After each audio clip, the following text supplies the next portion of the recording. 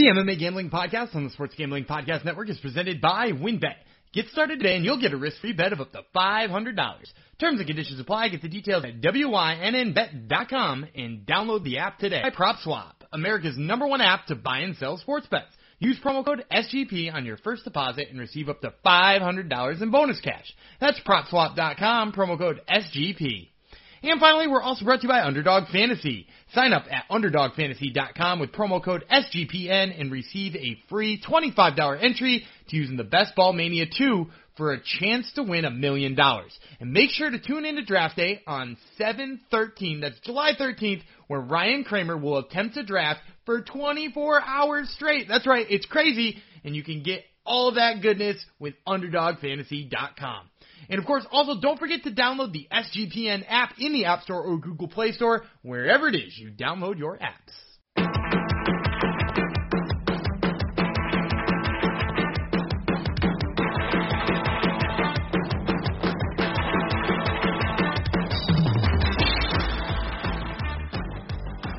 Hi-ho, DeGenerinos, and welcome to the MMA Gambling Podcast on the Sports Gambling Podcast Network. I would be your host, Jeff Fox, and this would be episode 52. I'm going to dedicate this to not the number 52, but half of 52, number 26, which is the number my favorite high school baseball coach wears. So I just thought I'd throw that out there. Hopefully he listens and hears that I'm dedicating this to him because I hear he's a king right now at this point. I'm going to break protocol, and I'm going to let my associate co-host answer a question before I actually introduce him. He was a former college baseball star, so hopefully he'll have some insight into this question. Why do baseball managers have jersey numbers? That's a great question. It seems to be dumb. I also would say of all of the sports that forces their managers / coaches to wear uniforms, baseball might have the dumpiest looking coaches for it. Am I wrong? Yes, it's true. My son thinks it's hilarious that he's like, why are they wearing uniforms? Like, that's what they do. Yeah. He's not used to he's used to hockey and basketball where they dress in suits and whatnot. So. Yeah, but I would say this too. While they are the dumpiest, I don't want to see Stan Van Gundy or like Greg Popovich in uniform, right? Like, no, that's true. I'm glad those guys wear suits. Whereas, like, it doesn't bother me entirely that, like, I don't know, who's a big, fat, dumpy pro coach? Brian Snicker? Brian Snicker is kind of dumpy. It doesnst bother me so much that he's in there. Yeah. Already he's fat-shaming, and I haven't even said his name yet. He's already fat-shaming people. Obviously, this episode has to be dedicated to America. Since it is the 4th of July, happy birthday to all you Americans down there, I assume. Being a Canadian, I can just assume you're probably this is how I assume you celebrate 4th of July. Possum pie, moonshine, blowing things up, maybe like invading a country or two, that type of thing in your spare time, shooting firearms in the air. Am I right? It seems like some of those things are happening outside of my house right now. There's at least stuff blowing up because you might hear my dog Muggsy Bogues in the background at some point in time because he is not having a good day. No, it's been fireworks here in Canada for almost the past week. It's like every day since like the past year and a bit since pandemic, people seem to be really going crazy. Any chance they get to shoot fireworks off. So yeah, it's been Canada Day was ages ago. We're still getting fireworks, and I'm sure we're still going to get some today. Is it all legal up there? Are you allowed to just like fire off whatever you want to? I don't know if you can do it whenever. Like, I think they only sell it at certain times. I don't blow things up. I haven't blown things up for a while, so I don't really know. I don't blow things up either, but it's definitely not legal in the state I live in. So no, not legal at all. How about you can shoot your firearms in the air, just not fireworks, right? I actually think you're correct about that, yes. That's so America. All right, since I've let him talk a lot, let me tell you, my co-host, for those who don't know, his name's Daniel Gumby Breland. He's a super tough guy, as I always say. The toughest podcaster around, possibly king of the black belt, purple belts. Oh, I almost gave you an upgrade. I almost gave you a black belt. No. Pandemic stopped that. He's a purple belt. And I assume he spent his 4th of July going around from barbecue to barbecue, trying to lock people up in gogoplatas, probably. Yeah, it's Correct? just about that. Yeah. Yep, that's what I figured. All right. So now we're officially going. We're on the podcast, and basically this episode's all going to be about how the Phoenix Suns are back in the NBA Finals for the first time since 1993. Obviously. I enjoy making myself feel old by asking Dan what he was doing at certain times. So when I was the Suns fan that I am since the late 80s, since before you were born, actually, 88, I think I started being a fan. Did you watch the 1993 NBA Finals that the Suns were in, Dan? I'm fairly certain I did not. It wouldn't surprise me if my dad had it on, and I that's probably past my bedtime when the games aired, though. So yeah, because I was 4. So whatever your bedtime routine is at that age. You probably weren't even 4 yet. When's your birthday? July or something, isn't it? August. Well, you were 3 then. So you weren't just 3. Yeah. My God. Do you know who played in the 1993 NBA Finals, Dan?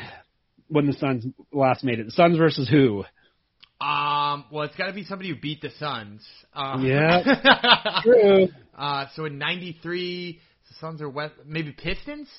No, Pistons time was over by then. Oh, it was already done with the Pistons time, but before the Bulls. It's got to be before the Bulls time, right? No, it doesn't. Oh, Dan. it's the first Bulls time. The first Bulls time. 3, 4, 5, yes. And then what was the next set? 7, 8, 9. 1, 2, 3, and then 7, 8, 9 is how it went, I think. Gotcha. Man, there you go. Dan's a young guy. So, if you do want to bet on the Suns, though, let me tell you, you should go over to WinBet. They're actually the favorites, which is shocking. Times have changed. But WinBet is bringing you the action of real sports betting with the Win Las Vegas experience. Get in on all your favorite teams, players, and sports games. Join us promos, odds, and parlays are happening right now at WinBet. Get started today, and you'll receive a special offer up to $500 risk-free sports bet. Terms and conditions apply. Get the details at wynnbet.com and download the app today. All right, I guess we should talk about the sport we're actually here to cover, which would be MMA. Now, last episode we laid out some bets on regional events that took place over the past week, and I assume you probably watched them all, plus a bunch of others, Dan. So I watched a little bit of the ones we talked about, the 3 that we talked about, but I will say I'm super disappointed because we saw a whole bunch of stuff lined up, and there was a lot of cancellations. Yeah, I noticed there was some. So how did your bets do, since I didn't track this? Or how did your recommended bets do? So my recommended bets, originally I had Andrew Richardson over Robert Echeverria, and Richardson pulled out. So the guy who I picked pulled out. He was just for a fun little piece here. So this obviously isn't a bet then, because the guy who I picked didn't wind up fighting, but a guy who was 2-17 stepped in for him and took a spinning heel kick to the face and was knocked out pretty badly.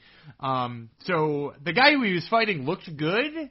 I don't know if he would have beaten the guy who I thought, but yeah. I also said that, on that card I liked Talia Alencar, but she was a massive favorite, and she looked like a massive favorite. I was slightly leaning towards Bruno Aces, but and he won pretty handedly by triangle choke early in the first round. So altogether on Titan FC, I would say 0 for 0 with a couple of friendly leans that went my way, but I won't count those.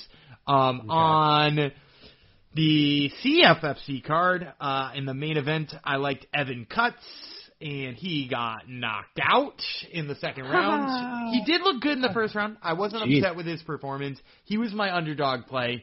Did he get cut? Well, sorry to interrupt. Did he get cut at all? No, kind of a shame, right? He didn't even live up to his name. So, man. Yeah, disappointing. It's almost disappointing when I saw there was we're going to go off on a different sports tangent. There's a pitcher for the Marlins whose last name is Bender. He's a reliever. No way, really? Yeah. And he doesn't throw a curveball. Man, what if he had sticky stuff? Then could he throw a curveball? Maybe. He throws a slider, but I feel like that's not a bender, right? Yeah. Okay. All right, back to CFFC. A lot of baseball this episode. Yeah, well, it's because of my dedication to that coach I really love. Yeah, that coach who's really, really good at coaching. Yeah. So CFFC, my other bet was Solomon Renfro, who I said is probably the guy closest to the UFC out of all the ones we were talking about. He knocked the dude out with a jab, which is pretty damn impressive. That's Anderson Silva there for you. Yeah, and he looked really good. It would not surprise me to see his next fight be in the UFC, or at least on Contender Series. I imagine you're going to see Solomon Renfro on one of those outlets pretty quickly. So for CFFC, 1-1, my favorite one. My underdog lost. And then, if we flip it over to the last and final one, which was LFA. My first bet was I liked Marcus Perez over Cristiano Frolich. Marcus Perez, you might remember, is the guy with the Joker makeup. There's no reason why that fight was canceled according to Tapology, but it was. So I don't know which of them fell out or which of them got sick or what. But that fight fell out, so didn't get that one either. And then I had in the main event Charles Johnson over Yuma Horiguchi, who won by split decision in a very close 5-round fight. But that gives me a win on that one as well, which puts me at 1-0 in that one. So out of my 5 recommended plays for those 3 cards, it wound up being 2-1, which is kind of disappointing when you had 5 of them in there. I also said Christian Natividad was a guy to keep an eye on, and he looked pretty good at flyweight too. He picked up a win, and he is again in some way related to the other Natividad in the UFC, but I have no idea how. My friendly leans all look good, and I went 2-1 otherwise with just the underdog losing. But this is kind of what I said about when you bet regional level MMA is that there's not a lot of underdog winners. You sort of have to pick your spots here because the guys who are supposed to win usually win for the most part. And it's not even all that much of an indictment on the regional circuit or on the matchmaking. It's just like you usually know who the guy is in the lower levels of the sport. There's less parity, I guess. Yep, very true. And then also, how do you do with your Metamorphos Fighting Championship Time of the Best 2 picks?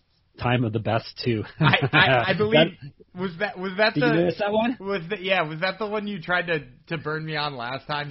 No, it was another one. This one was in St. Petersburg, Russia. Time of the Best 2. Time of the Best 2. If you go to Sherdog, it's crazy.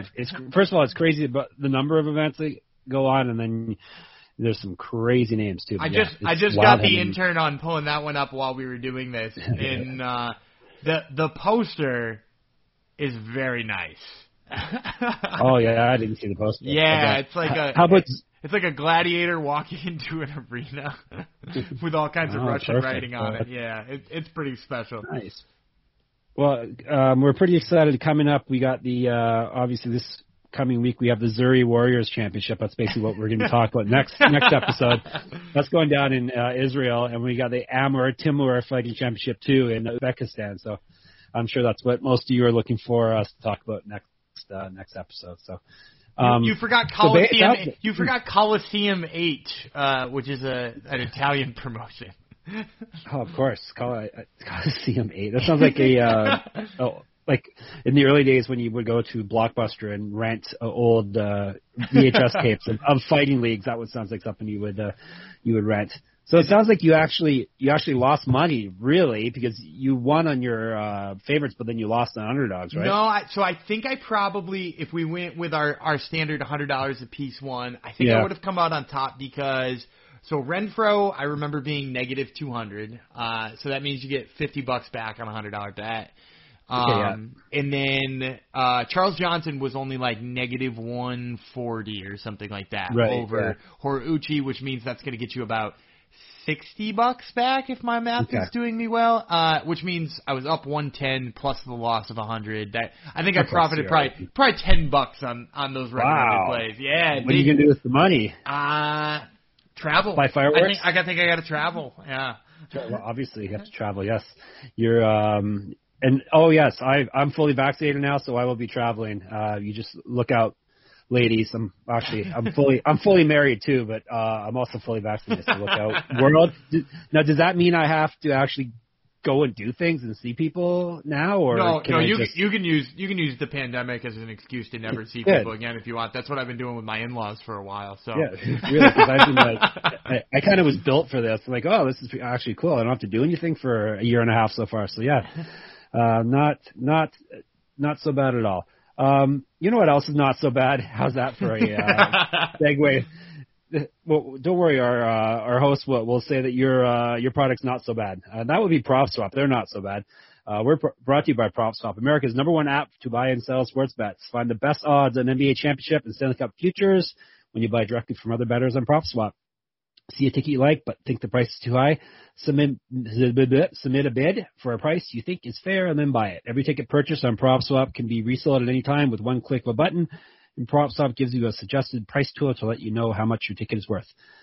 Just a couple weeks ago, a PropSwap customer sold a $100, 175-1 Atlanta Hawks to win the Eastern Conference ticket for $6,250. That was a good idea because they ended up losing, but they were up 1-0 at the time when they sold the ticket. With PropSwap, your bet doesn't need to win in order to make money. It just needs to improve. Think of it like the stock market, but for sports betting. So use promo code SGP on your first deposit and receive up to $500 in bonus cash. Go to PropSwap.com or download the PropSwap app today.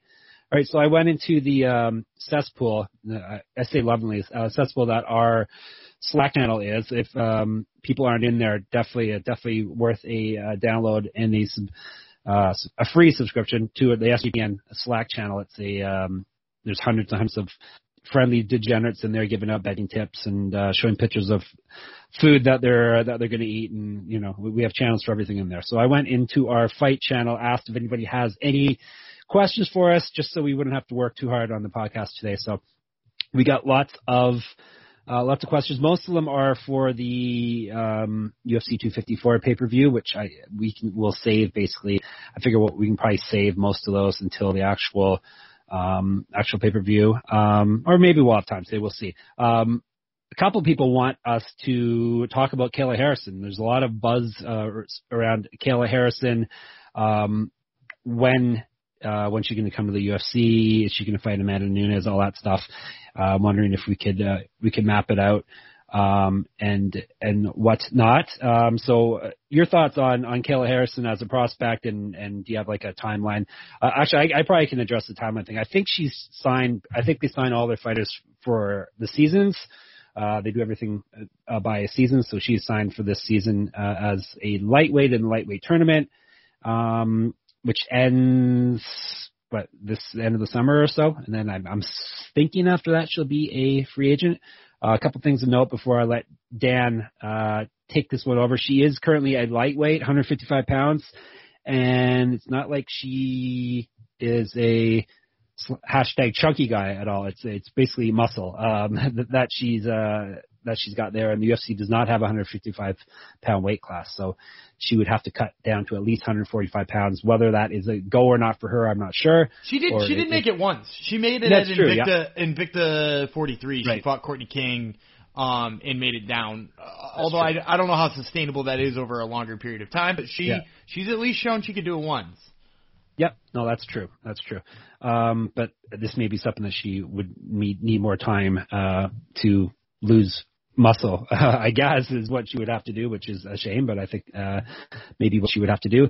And then money-wise, her reported purse, which I published on my MMA-manifesto.com website, she was making $100 to show $25,000 win bonus, so she was pocketing $125,000 per fight, which already puts her up amongst the top paid female fighters in any promotion. That's puts her about 10th, 11th or 10th.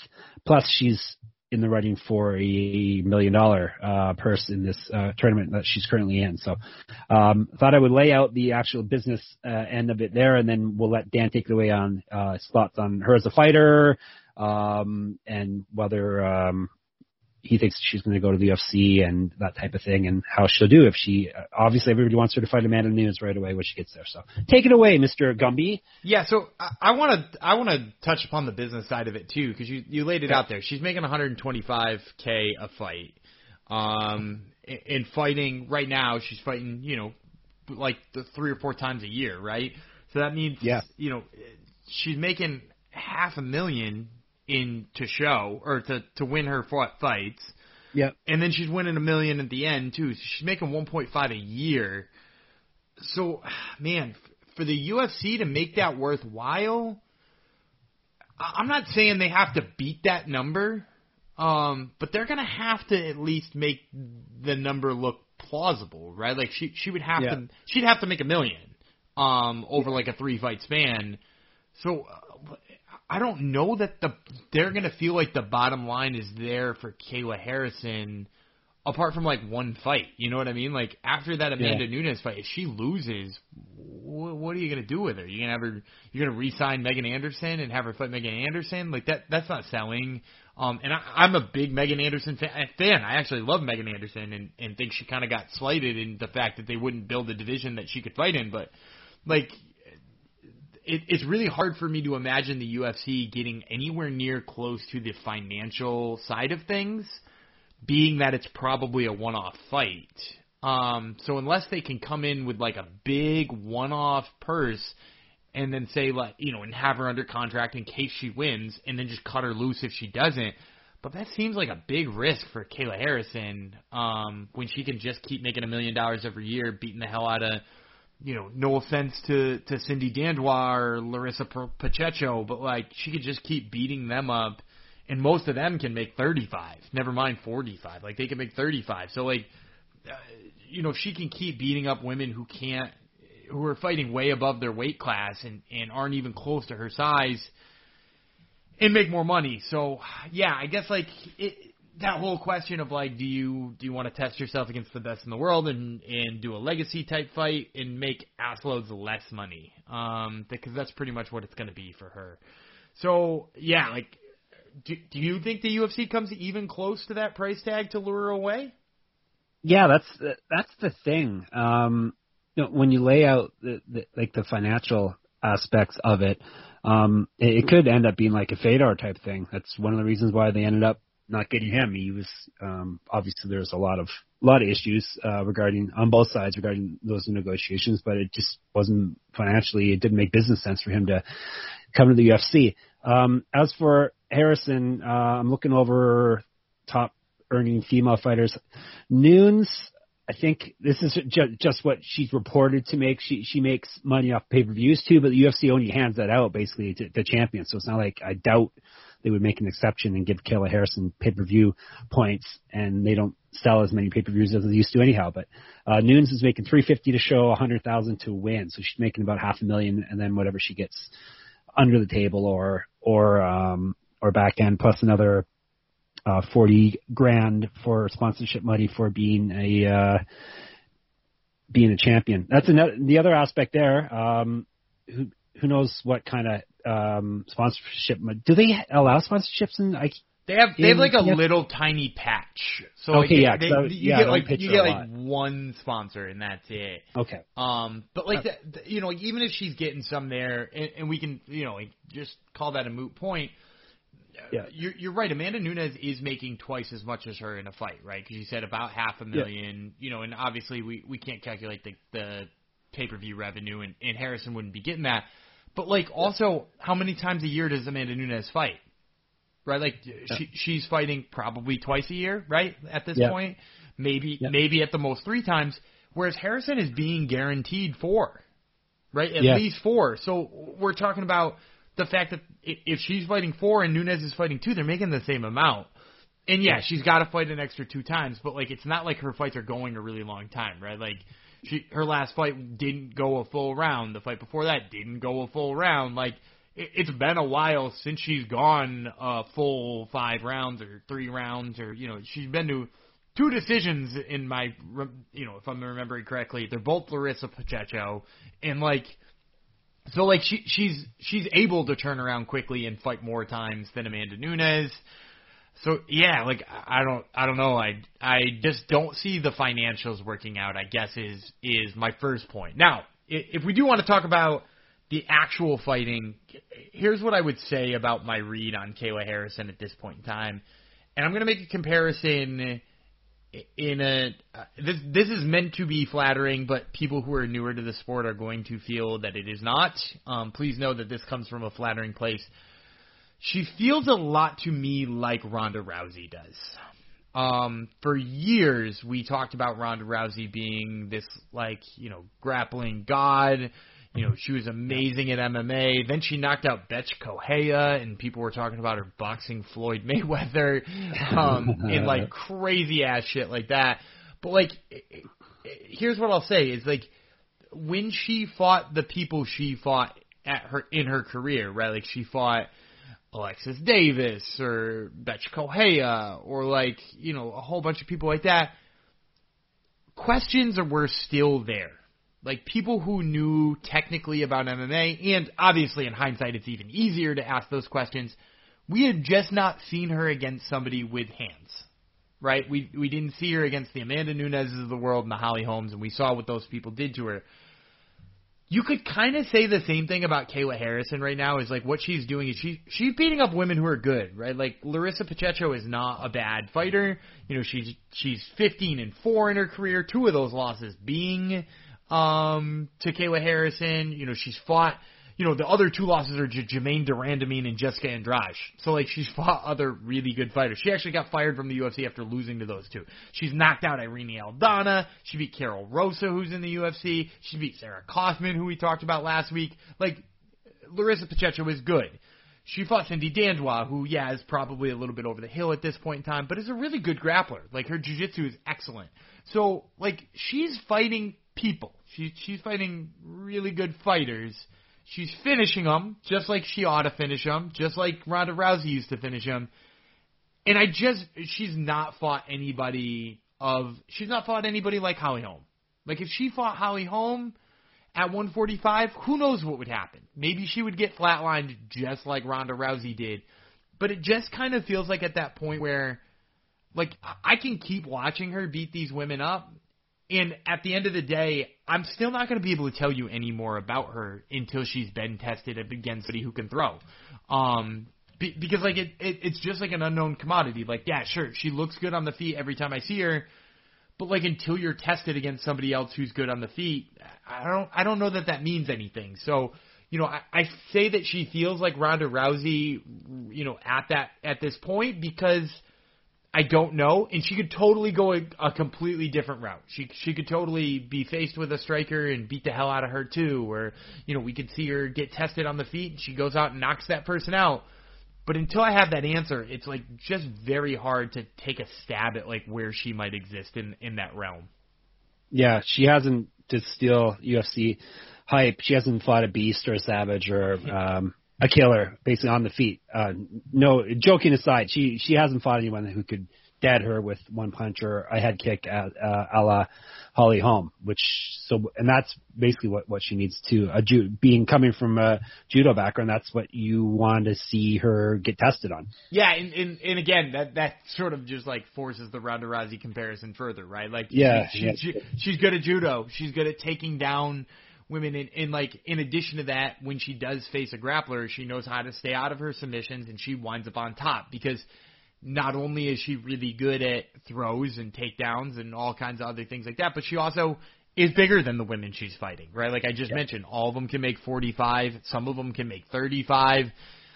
Yeah, it's going to take us a while to know what that entails and whether or not she will stand out even when she's faced with tougher competition, and I don't know that we'll ever see it. And that's maybe upsetting, but she is fun to watch in the meantime. Yep, for sure. Nothing wrong with watching a squash match. That's for sure. So I'm sure you agree with me. If she fought Amanda Nunes right now, Nunes would mop her up. Nunes is not just a striker; she can grapple too with the best of them. I think she would. Maybe not mop her up, but she would beat her. I think the other thing that's interesting about that matchup for me, in addition to it just being like, oh look, hey, there's somebody else Amanda Nunes could fight. That's interesting in the first place, because right now she's fighting somebody on is Juliana Pena on a 1-fight winning streak? I think so. Since she was submitted by Jermaine Durandamy, so like it would be by the kickboxer. Yeah, which is such a freaking wild sentence. But yes, you're correct. 1 fight. Yeah, she's won 2 or 3 2 of 4. She's won 2 of 4. Who did she beat? Who did she beat in that fight too? Sarah McMahon. Oh God! And I think we picked. Did we pick Sarah McMahon to win that fight too? I think we did. Yeah. Yeah. So in addition to it being a more interesting fight for Amanda Nunes, the other interesting part of it is, so Amanda Nunes has fought how many times at 145 pounds now, right? Like, it's 2 or 3 or something like that. I think it's more than that because there's 2 cyborgs in there. There is the Felicia Spencer. There's I think one of the Holly Holm ones was up there, right?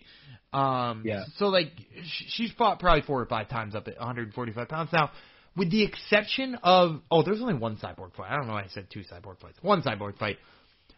With the exception of the lone cyborg fight. 3 times. Sorry to interrupt. 3 times. So you were right. I'm wrong. Plus her pro debut was featherweight also. So there you go. Now you're right. Now I'm right. Thank you. I knew deep down I was right. So with the exception of the cyborg fight, Nunes has never really fought somebody who's truly a 45er. I mean, I guess maybe Felicia Spencer, but like Felicia Spencer is, and I mean this with no disrespect, is not built like Kayla Harrison. Right, no, she could cut probably. She's a softer 145. Right, like no disrespect, Matt, but yeah. Yeah, like a like a hard cardio program and like probably a brutal weight cut would probably get her to 35. Whereas the only way Kayla Harrison is making 35 is if she happens to lose her left leg in a terrible car accident. Right, like there's no other way because she's very large and very strong and built very large. So like get her on Top Turtle. For me, I would really enjoy seeing that fight, and I'm not sure that I would probably pick Amanda Nunes, but I'm not sure how comfortable I would be with Amanda Nunes at the numbers they would probably post her at, which is probably negative 250, negative 300. It'd probably give me pause and even think about the underdog in that one because. Man, like it would be a whole different, weird, new challenge for her. And like, maybe we see her do the same thing she did to Rousey, but maybe we see something else too. Yeah, the size and the strength is the thing that makes it interesting. Plus, Kayla Harrison was better at judo than Ronda Rousey. She won multiple gold medals, did she not? Two-time gold bronze. Two-time gold medalist, if I'm not mistaken. So plus, so anyhow, okay. What are your odds of this fight actually, or not this fight, her actually coming to the UFC within? Well, we'll say once the season of PFL ends. Do you think she is coming to the UFC? I'm gonna say. I would say the likelihood of her coming to the UFC right after this, I'm going to say plus 300. Yeah, I don't think it's going to happen either. There doesn't really seem to be interest on the UFC's part either, really. I actually think far more likely, if we're going to be real honest, far more likely is seeing her in Cyborg in Bellator. Yeah, I was somewhere I was going to go with you. Who do you pick in that fight?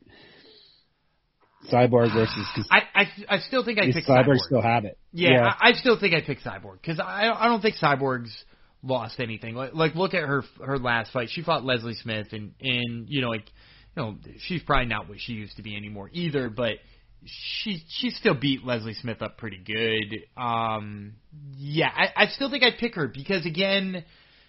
And this is if you would give me even odds, right? Like if you gave me even odds, I would pick Cyborg in this one because I know what her hands are, and I know what her hands are against elite level competition. And I also know where the ceiling is, that she could be knocked out by somebody who punches like Amanda Nunes. I just don't think Kayla Harrison punches like Amanda Nunes. And so I know something about her that gives me a little bit better of a feel. But again, like I said with Amanda Nunes, if she came in at negative 300, I would pause before I picked her. I might still pick her.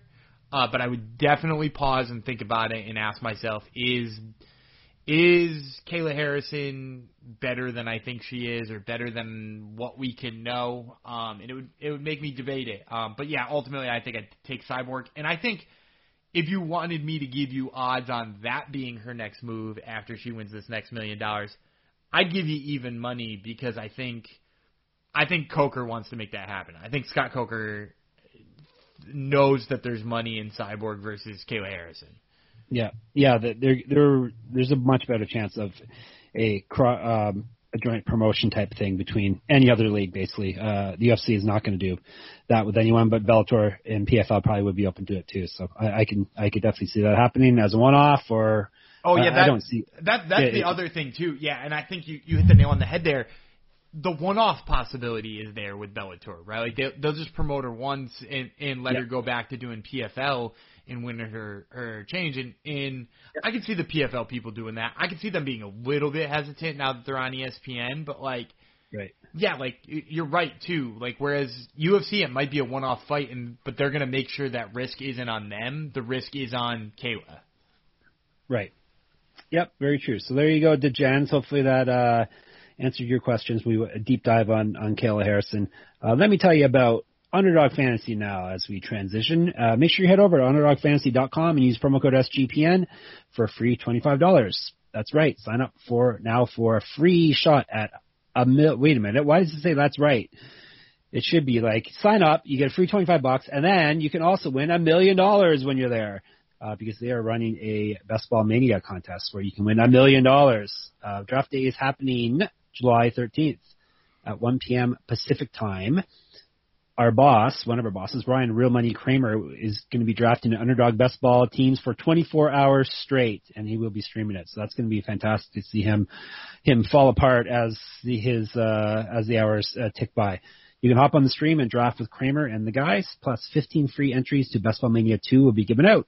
If that wasn't enough, there's a $500 draft day props contest based off of Kramer that you can only enter in the app. So download the app and sign up at UnderdogFantasy.com, promo code SGPN. And while you're downloading stuff, make sure you download the SGPN app. The SGPN app is now live in the App Store and Google Play Store. The app gives you easy access to all our picks and podcasts. You can get a notification every time your favorite podcast, the MMA Gambling Podcast, drops. And when you do download it, make sure you toss an app review and download the app today. And make sure you are listening to us, obviously, on our MMA Gambling Podcast feed. I forgot to mention that off the get-go. If you're listening to us on the SGPN feed, if you could find our MMA Gambling Podcast feed, subscribe to that one and listen to us on that, that would be much appreciated because that's going to be our sole outlet fairly soon, I think, within the next couple months at least. All right, so we went deep on Kayla Harrison, deep dive there. Also had a question about dream fights, some fights we would like to see happen in each of the UFC weight classes. You want to just rip through the weight classes and say the fight that we would like to see happen? Let's do that. We'll start at heavyweights. I think heavyweight's a pretty easy one, right? Ngannou, John Jones is the one that we probably want to see the most. I would say yes, although... So I'll say this too. So I do want Francis Ngannou versus John Jones. I think I probably want that more than anything. I am intrigued by Surreal Game versus Francis Ngannou. Because it just brings a slightly different level to what we're seeing because it's a very tactical guy versus Francis, and we haven't seen that approach against Francis, right? Like who is Francis fought that has tried to take like a really technical approach to him other than the first Stipe fight where he just took him down, and this would be a different kind of technical approach here. So I'm interested in that one, but yes, I would say probably the fight I want to see the most at heavyweight right now are those two. Yeah. Or Jones basically versus anyone, any of the top heavyweights I would want to see at this point. I actually like the top five or so. Not even all the like. Yeah, you're right. Top five. Like I would be interested in seeing him fight Curtis Blades. I know like people are low on Curtis Blades after being knocked out by Derek Lewis, but like give me a rematch of Derek Lewis versus him, and I'm gonna pick Curtis Blades again. Like he got hit, but like I did expect him to just lay on Derek Lewis as long as he needed to, and I would pick him to do it again. I would be interested to see how John Jones deals with that wrestling, especially not being a big knockout threat like Derek Lewis is. So yeah, I would like, as a, since we had a 1B matchup for Francis there with Surreal Game, I would say my 1B matchup for John Jones there is probably Curtis Blades. Yeah, it's the power, the lack of power is the interesting thing with John Jones. He doesn't knock people out, and in the heavyweight division, that's pretty much what everyone basically, everyone can knock a guy out with one punch, pretty much. Right. So and who knows? Maybe he comes back with all the weight and he has it too, but I somehow doubt it. Yeah, because it's not just, it's one of those, seems to be one of those things where you either have it or you don't. Just like a chin, you either can take shots or you can't, one or the other. So I'm not sure if all the deadlifts in the world that will let you punch harder, but who knows. Light heavyweight. Is there a fight we want to see at light heavyweight? These don't necessarily have to be for the belts either. Yeah, I don't think they all have to be for the belt either. I was thinking about that earlier, but I do really want to see Jan Blachowicz defend against Yuri Prohashka. Yeah, that's true. Yep. No offense. I'm on board that. No offense to Glover Teixeira. I love you, Glover Teixeira. I'd love to see him win that title. It's not a fight I think is going to happen. For Glover, like I think he's going to get that fight, and I think he's going to get hurt. And I think that's going to be the end of his career, really, because at that point he will have gotten his title shot. He will have not capitalized. He'll go to the back of the line, and at his age, he's not getting another one. Yuri, on the other hand, is just like, he gets hit so much that it sort of makes me wonder whether or not he can stay away from Jan's big right hand or big left hand. Even, I mean, he's got power in both hands, but like Yuri does that, and he takes a punch fairly well, and he delivers the big one himself. So yeah, like I really want to see that one. Yep. Yeah, that's a very, very good pick. Middleweights. Middleweights. Do we want to see any fight in middleweight? Yeah, I'm gonna say this. So really? I actually. Brendan Allen. Here we go. I do like Brendan Allen though. I wasn't gonna say Brendan Allen, but no, I'm sorry. I do love me some Brendan Allen. I will say this. So if we're looking at the rankings and we're looking for, I'm not actually interested in all of the rematches here that exist for Israel, except for maybe Robert Whittaker, and like he's gonna get that fight, but that's not the one I'm chomping for the bit for. I actually want to see more of Derek Brunson, and I want to see Derek Brunson against guys like Paulo Costa. I want to see Derek Brunson against guys like, I think he's got a fight booked, but like he does. Who's he fighting? I can't remember who he's fighting, but is it Jared Cannonier? It might be Jared Cannonier. It might be. We were talking about off air. Yeah, it was like in the. Oh, it's Darren Till. He's fighting Darren Till. Oh, okay. I'm into that fight too. Good. I'd watch him fight Paulo Costa, Jared Cannonier, Darren Till. I wouldn't watch him fight Marvin Vettori, but that says more about Marvin Vettori than it does Derek Brunson. Oh, you're gonna make Marvin Vettori angry. Yeah. Oh, wait a minute. He already is angry. Never mind. I would watch Derek Brunson versus Uriah Hall too. Like I actually now. Just this like renaissance of Derek Brunson, and I think he is like one of the more underrated fighters in this division, and probably the closest to getting another shot at Izzy, especially that he's fighting Darren Till. If he beats Darren Till, that's a good stock boost because that guy's got name behind him. But I would say I'm most interested in seeing what happens when those two styles clash, or his style clashes with all of those other styles I was just talking about. Like he's kind of recommitted to his wrestling while having power in his hands, so I want to see more Derek Brunson. Looking the names on the middleweight list is kind of yeah, they need fresh blood bad. They do, definitely. All right, welterweights.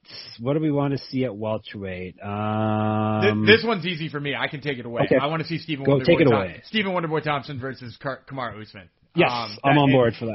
It's that for days, because like right now in that division, it's starting to feel like Kamaru Usman on a rematch tour. Right, like how close are we to seeing him against Colby again? It pretty much just depends on whether or not Colby's willing to fight for 15 cents in a bus ticket, or if he's cool with just fighting for $0.00, because I think those are his options now. The UFC is playing hardball with him, and he is not holding out. They don't actually need him. I'm not interested in really seeing the Gilbert Burns rematch yet, the Leon Edwards rematch yet, the Vicente Luque rematch yet. Like, and those are all on the docket. So if Wonderboy comes out with a win this weekend, I think he probably just jumps Colby Covington and we get that fight. because it's such a weird style matchup for Usman. Usman has not Yeah. been in a fight that looks like that. So, yeah, I like that one. I would say, that's pretty much it at that weight class. Yeah. That and Sean Brady versus anybody. Oh, yeah, Sean Brady. That's right. I forgot Sean Brady. I forgot all about. Oh, yeah, I got Brendan Allen and Sean Brady mixed up. Sean Brady's the one that you love so much. I like you Brendan Allen, too, yeah. Brendan Yeah, Allen has got like a fun grappling style, too. Yes, I was afraid, but it's Sean Brady you're all in on, right? I got my guys mixed up there. All right, let's move to lightweights.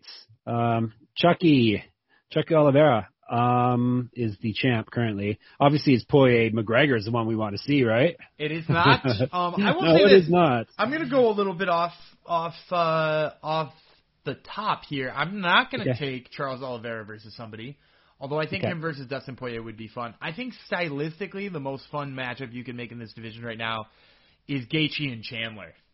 I think Gaethje and Chandler has got just chaos written all over it. Gaethje, anyone I'm on board with, I think. And Chandler seems like he's just like cool with trying to be.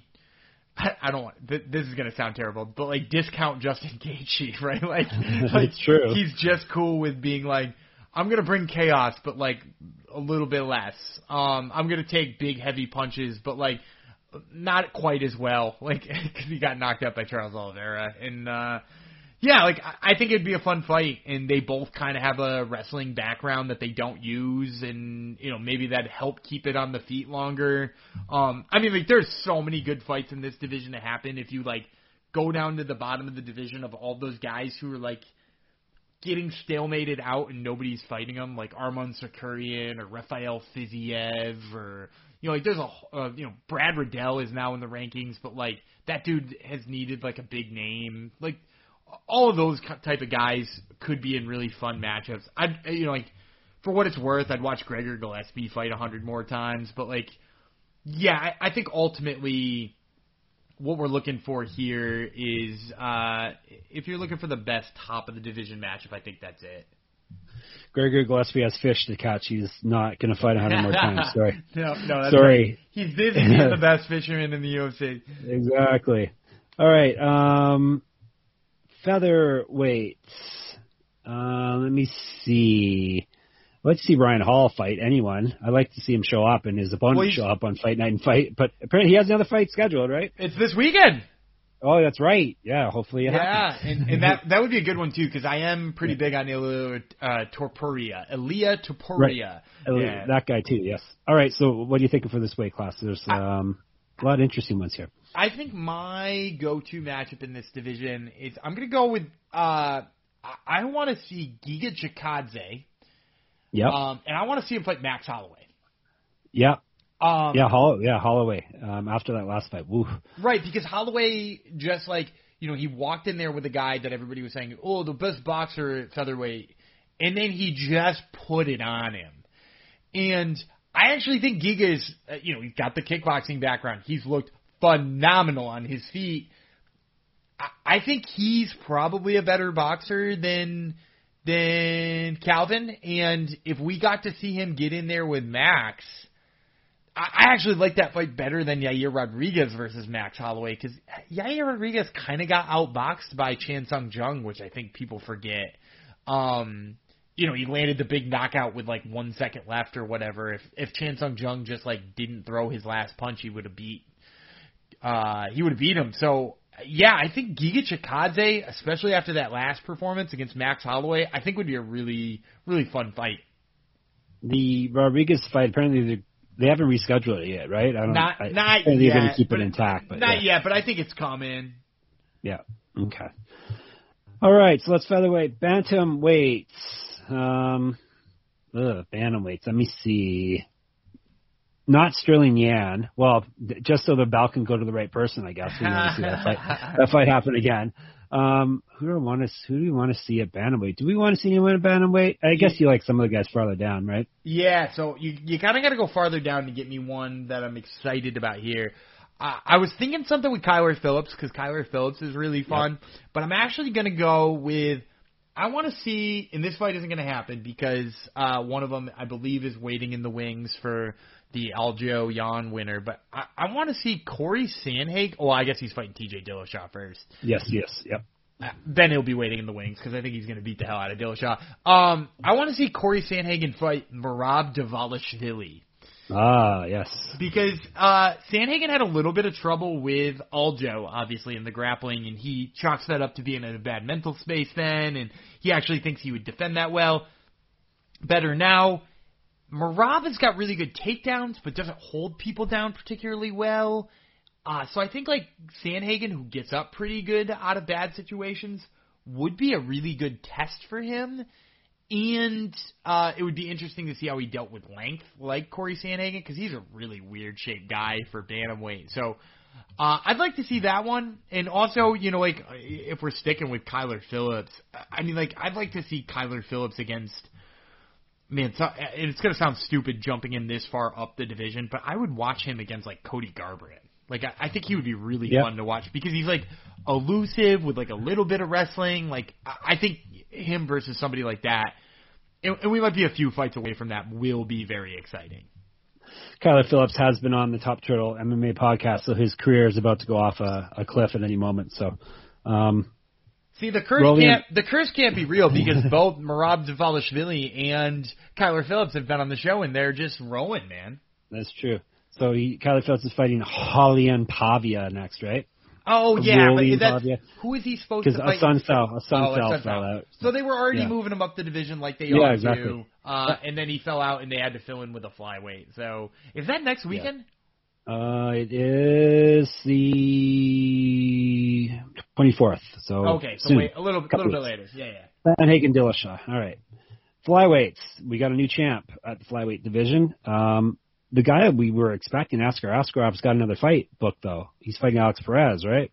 Yeah, which is actually a fun fight, and I actually think number one contender, right? It's got to be a number one contender fight, and the interesting thing for that is, man, I don't know that Alex Perez is outmatched in that fight either. And it would be interesting. Do you think they would give Alex Perez another title shot if he won that? Different champs, so now, so maybe. He didn't do so hot against Figueiredo. That fight was very fast. He has a better chance, obviously, now Moreno's champ and not Figueiredo. So I'm just worried that they're going to go Figueiredo Moreno again, part 3, because now that the next two guys in line, Askarov and Perez, are matched up. So I hope they're not leaning towards that. I hope they're just going to sit Moreno off to the side until one of the Askarov or Alex Perez wins that fight and steps up. Yeah, I think that move was a move of being like, should we use Askarov right now? Let's let him fight, and if it goes badly and Askarov doesn't look marketable or doesn't look like he's going to be an actual good fight for Moreno, then we just book the trilogy. And meanwhile, if he looks good enough, we'll just go with him. It sort of feels to me the same way the Wonderboy Burns matchup works. If Wonderboy wins and looks good, they're like, oh, he'll fight Usman. And if not, we've got Colby sitting here. We can get him to fight. Yep. Yeah, it's always like they don't have to, like I've said in the past, they don't have to announce these fights. They can kind of sit back and wait till things shake out. They're not under any obligation to, announce title fights like 4 months in advance or whatever. So, all right, moving to women's. I guess Amanda Nunes, we can make her if we're going to use her, we can make it feather / bantamweight. But do we want to see her fight anyone, or is it someone else we want to see fight? Oh, obviously we know who you want to see. No, actually that's the next weight class. My apologies. Do we want to see Amanda Nunes fight anyone? Or I guess we can go out of the UFC also if need be, but we don't really want to see her fight Harrison at this point either. So not yet. So I would say probably for me right now, if you're telling me you want me to see a fight, and I know she's fighting pretty soon anyway, I think maybe have we seen Aspen Ladd versus Yana Kunitskaya? I know that seems like a very weird matchup. So. That's your dream matchup, isn't it? Yeah. Oh, yeah. No, she just beat her. Man, that's my bad. Her See? last fight was against Yana Kunitskaya. So we're gonna scratch that. Wasn't much one. of a dream fight then, was it? No, but I just so Yana looked really good against Ketlin Vieira, and that's what reminded me of it. And Aspen Ladd's knee's been blown out for a while, so I guess I kind of want to see her fight. But man, I guess I don't want to see her fight Jermaine Durandamy again. And no offense to people out there who love Holly Holm, I don't really ever want to see her fight. I just don't think I could ever say my dream fight is that one. No, she's boring. Yeah, she's not really fun. No. Man, we'd have to go down. Maybe do I want to see Macy Chiasson fight somebody? God, she's fun. Yeah, it's hard. Maybe it's going this weight class. Macy Chiasson versus Yana Kunitskaya. Who is Yana Kunitskaya fighting next? I know she is fighting someone. Yeah, she has a fight coming up. I don't know. She does. And Irene Aldana. That's a good fight. Yeah, we'll take. Let's save that one. Yeah, sure. Yeah, this is kind of. It's kind of sad. I guess that's what Amanda Nunes has done, basically. You made everyone look mediocre. You can blame her a little bit, too, but you can also blame the fact that, a lot of the better challengers at 35 have all dropped to 25. You know what I mean? If you can, you go down. Let's go to 25 then, Dan. You want to see Valentina Shevchenko versus Lauren Murphy. For some reason, you want to see Lauren Murphy get beat, but I'm actually not going to pick that as my dream matchup. No. I don't think that's the one, but I will say, man, I'm going to say Macy Barber, right? No, God, no. I love watching. You're going to see her. You're going to see her get destroyed by Miranda Maverick. So. Oh, is that fight happening? I think they booked that, which because I remember thinking, wow, that's not very nice for Macy Barber to do that to her. I thought they liked her. Yeah, I'm actually going to say in this division, what I probably want to see the most. I'm going to say the person I want to see the most in this division right now is Tatiana Suarez. Right, and she's back, and she's fighting your girl. Yeah, I love Roxanne Modafferi. We actually started jiu-jitsu in the same place. She started under the same exact jiu-jitsu instructor as I did, and under no circumstances could I imagine myself picking or even feigning to root for Roxy in that fight. Because while I love her, I think Tatiana Suarez is the future of women's MMA. I think she's the real deal, and so I'd like to see her fight. So I guess I want to see somebody who can grapple with her. I feel like she just steamrolled Jessica Andrade, and I don't mean to say that lightly. Maybe a Cynthia Calvillo or even Miranda Maverick. I know I was thinking Maverick. Maybe it's early for Miranda Maverick, but that fight stylistically would be really interesting. Because what if Maverick is just strong enough to stop Suarez's takedowns? Damn, that's interesting. So I might go Miranda Maverick versus Tatiana Suarez. Maybe it'll happen after the next fight. Man, I hope not. That's so early for Maverick. Just build her up like a normal prospect. It's true. All right, strawweight. What do you want to see at strawweight? This one was easy for me actually too because I've been picking a lot of striker matches or testing grapplers with other strikers. I want to test a grappler with another grappler here. Right. So I want to see Mackenzie Dern. Because she's the most exciting strawweight for me right now. What she did in her last 4 fights are just super exciting. I want to see what she could do against Carla Esparza. Sure. Because could Carla keep it standing? Carla's striking is slowly coming along quite well. Mackenzie's striking got a little better, but I'm not quite sure coming along quite at the same rate. If it does get to the ground, I think it heavily favors Dern, but I don't know that her wrestling is good enough to get it to the ground. Would, Esparza be dumb enough to jump in her guard? I don't know all of these questions, and I think it would be super, super interesting across the board there. So, I like that one a lot. I'll also say I'm ready for Weili Zhang versus Joanna Jędrzejczyk, too. I think that should headline a fight night card sometime soon. That works too. And then finally, the 108, someone else, a record-breaking fight. I think obviously the fight that would do the best for them right now is McGregor Diaz, sadly, but I think that would be their top fight at this point. Yeah, I think you're right. I think like the biggest money fight would probably be McGregor Diaz still. And with both of them coming off of big losing streaks, they can still cash that check, right? Like, isn't that crazy that like both of them, like does Diaz have one win in like the last 5 years, and it's Anthony Pettis who's coming off back-to-back losses to guys nobody has ever heard of. No offense to Clay Collard or Manfio Rauschman. I haven't heard of him. I know Clay Collard. I do know Clay Collard. He had a good boxing career for a little bit, but like, no offense to either of those two guys, but those guys also beat Anthony Pettis, and that's all Nate Diaz has got. But for some reason, him and Conor coming off of 3 straight losses would still do mega bucks. So I think if you're thinking for just like a fun super fight, I mean, Conor's still the biggest name in the sport. There's a reason why everybody's talking about him this week, and most of the questions you got in that little mailbag are about him. Yep, that is true. What about GSP Khabib? I'm interested, but I will say this. I'm less interested in having seen Khabib around lately. First of all, you keep seeing GSP do advertisements for it's usually gambling stuff. It's usually gambling stuff. There was one beer company that I almost said the name of, but then I didn't because they don't sponsor our show ever. He's doing advertisements all the time.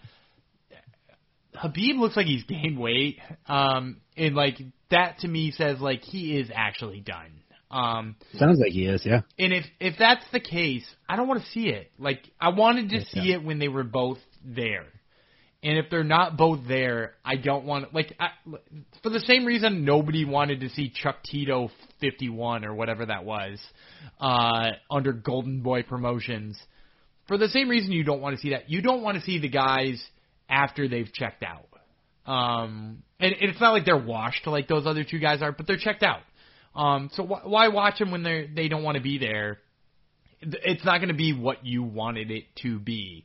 Apart from that, like if you're talking about mega fights still though, apart from the the very obvious one that you mentioned to start, the Nate Diaz Conor McGregor one, I also think John Jones versus Israel Adesanya is still would be a big deal. And the weight discrepancy seems large now, and all that, and like maybe some of the shine has been taken off of Izzy after he went up and got beat by Jan. But like, I mean, dude, the trash talking alone would sell that fight. Would that do better than Jones and Ngannou for the heavyweight championship? No, I don't think so. I think Ngannou is such a big draw right now, in the fact that we wouldn't have questions about like, well, we've seen Izzy move up and it doesn't work. We still have the question with Jones. Like, is this a thing that is going to be successful, or is he just going to get punched in the head really hard? And I think some people want him to see him get punched in the head really hard. So, I think with all of those questions needing to be answered rather than partially having already be answered, I think Ngannou versus Jones still does better. Yeah, so McGregor versus pretty much anyone outdraws that Jones and Ngannou, though, right?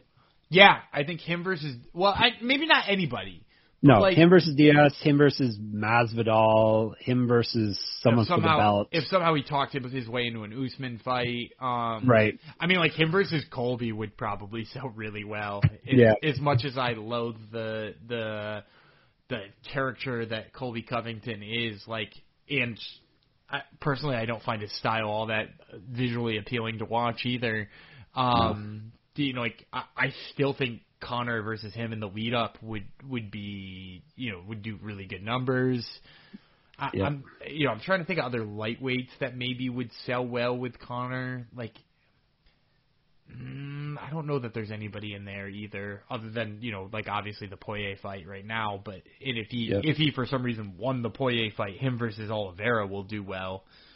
But yeah, I think you're right. I think Conor versus just about anybody is going to outsell any other fight. Yep. What do you think is the biggest women's fight they could put on at this point? I think as much as I do not care to see it, Yeah. I think Valentina Shevchenko versus Amanda Nunes 3.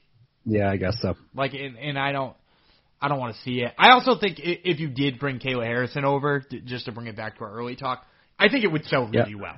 That might even sell better because it's not a trilogy fight that's 2-0. And there's, like I said before with the John Jones thing, there's a question that needs to be answered. And I think that helps all the time. So I think maybe that, like I'm thinking right now, I don't think Rose trying to go up and challenge Shevchenko does really good numbers, right? Like, that doesn't feel that way. Or like now that Weili's been knocked out, I don't think her going up and fighting Shevchenko does anything either. So that pretty much only leaves you with like a title match versus title match with Nunes and Shevchenko. Yep, that's true. Yeah, I think we can put this one to bed. I think we answered all you did Jen's questions. So anyone who's listening who's not on our Slack channel, definitely go in there. It's a fun, friendly place for whatever you like to gamble on. There's or if you like to eat food, or drink liquor. There's a liquor channel and a food channel. So head on in there. So obviously we're heading on into UFC 264.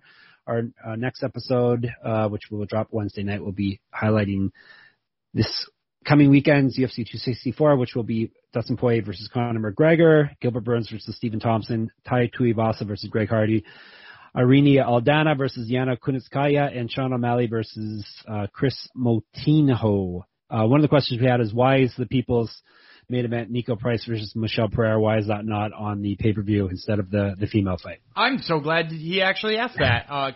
There's a really good reason why. If you notice, the UFC does a phenomenal job of making the last free thing that you see right before you will have to pay money be absolutely bonkers. And just if you can go back and look over history, look for the last fight before a pay-per-view starts. Almost all the time, almost unanimously, it is a very exciting fight to watch. And Nico Price versus Michelle Pereira is going to be weird and crazy. And they can throw up 30 advertisements for the pay-per-view during that fight because it probably will take a while as well. And that just means like it's going to bring the casual fan who is like, I don't really watch UFC because all they do is hug each other and it's dumb. And then they see Nico Price karate kick somebody in the middle of them doing a backflip, and they're like, actually, this might be something I need to pay for. And then they get, like, exactly what they came for with that women's fight. Yeah. Now, this is as of now, that's the co-main event of the prelims. So Carlos Condit, Max Griffin is the main event. But that's also going to be good. That's going to be, that one's going to be so good, too. And they might change that order, but I would also say Max Griffin versus Carlos Condit is going to be good. Yeah, they got a 1-2 punch, and they got Ryan Hall and his crazy grappling before that, and then Dricus Du Plessis and Trevin Giles should be fun too. Guys that like to throw it down. Yeah, so, they usually don't load up a Conor card with like a lot of fun fights, but I will also say they did. That Yana Kunitskaya versus Irene Aldana fight is, like we talked about a second ago, like kind of one of the more fun stylistic matchups you can make at bantamweight right now, and. I know not a lot of people know Chris Moutinho, but like that dude is really fun to watch. And you're going to see him fight, Sean O'Malley. Greg Hardy versus Tai Tuivasa, for whatever it's worth, is like a good chunky guy fight. Yep. And people want to see Greg Hardy get beat up, so. If he can do it by a guy who's fat and drinks beer out of a shoe, oof. That hits it all. A double winner there. All right, we'll leave you on that. Make sure you, in the meantime, like I said before, subscribe to MMA Gambling Podcast. Give us only 5-star reviews because we deserve it, obviously. Ratings and reviews. Follow us on Twitter, Jeff Fox, Writer, and Gumby Vreeland. Obviously, listen to all the Sports Gambling podcasts. Easiest way to do that is download the app, and then you can get all their news stories, too, that I help edit, and I write some of them, and Dan will probably will start writing some more again this month, right? Yeah, this month you'll see more from me out there. Oh, here we go. There you go. That's worth downloading the app right there, guys. And go to MMA-manifesto.com because there's always stuff by me and Dan on there. And I will be posting our UFC 264 Pick'em contest. Free to enter will be going up on Monday at some point. So Make sure you get in on that. And I forgot to tell you my nickname's Juicy Jeff Fox. I forgot to say that off the bat. I'll do that on the goodbyes. I am Juicy Jeff Fox, and he is Daniel Gumby Vreeland, and we bid you farewell.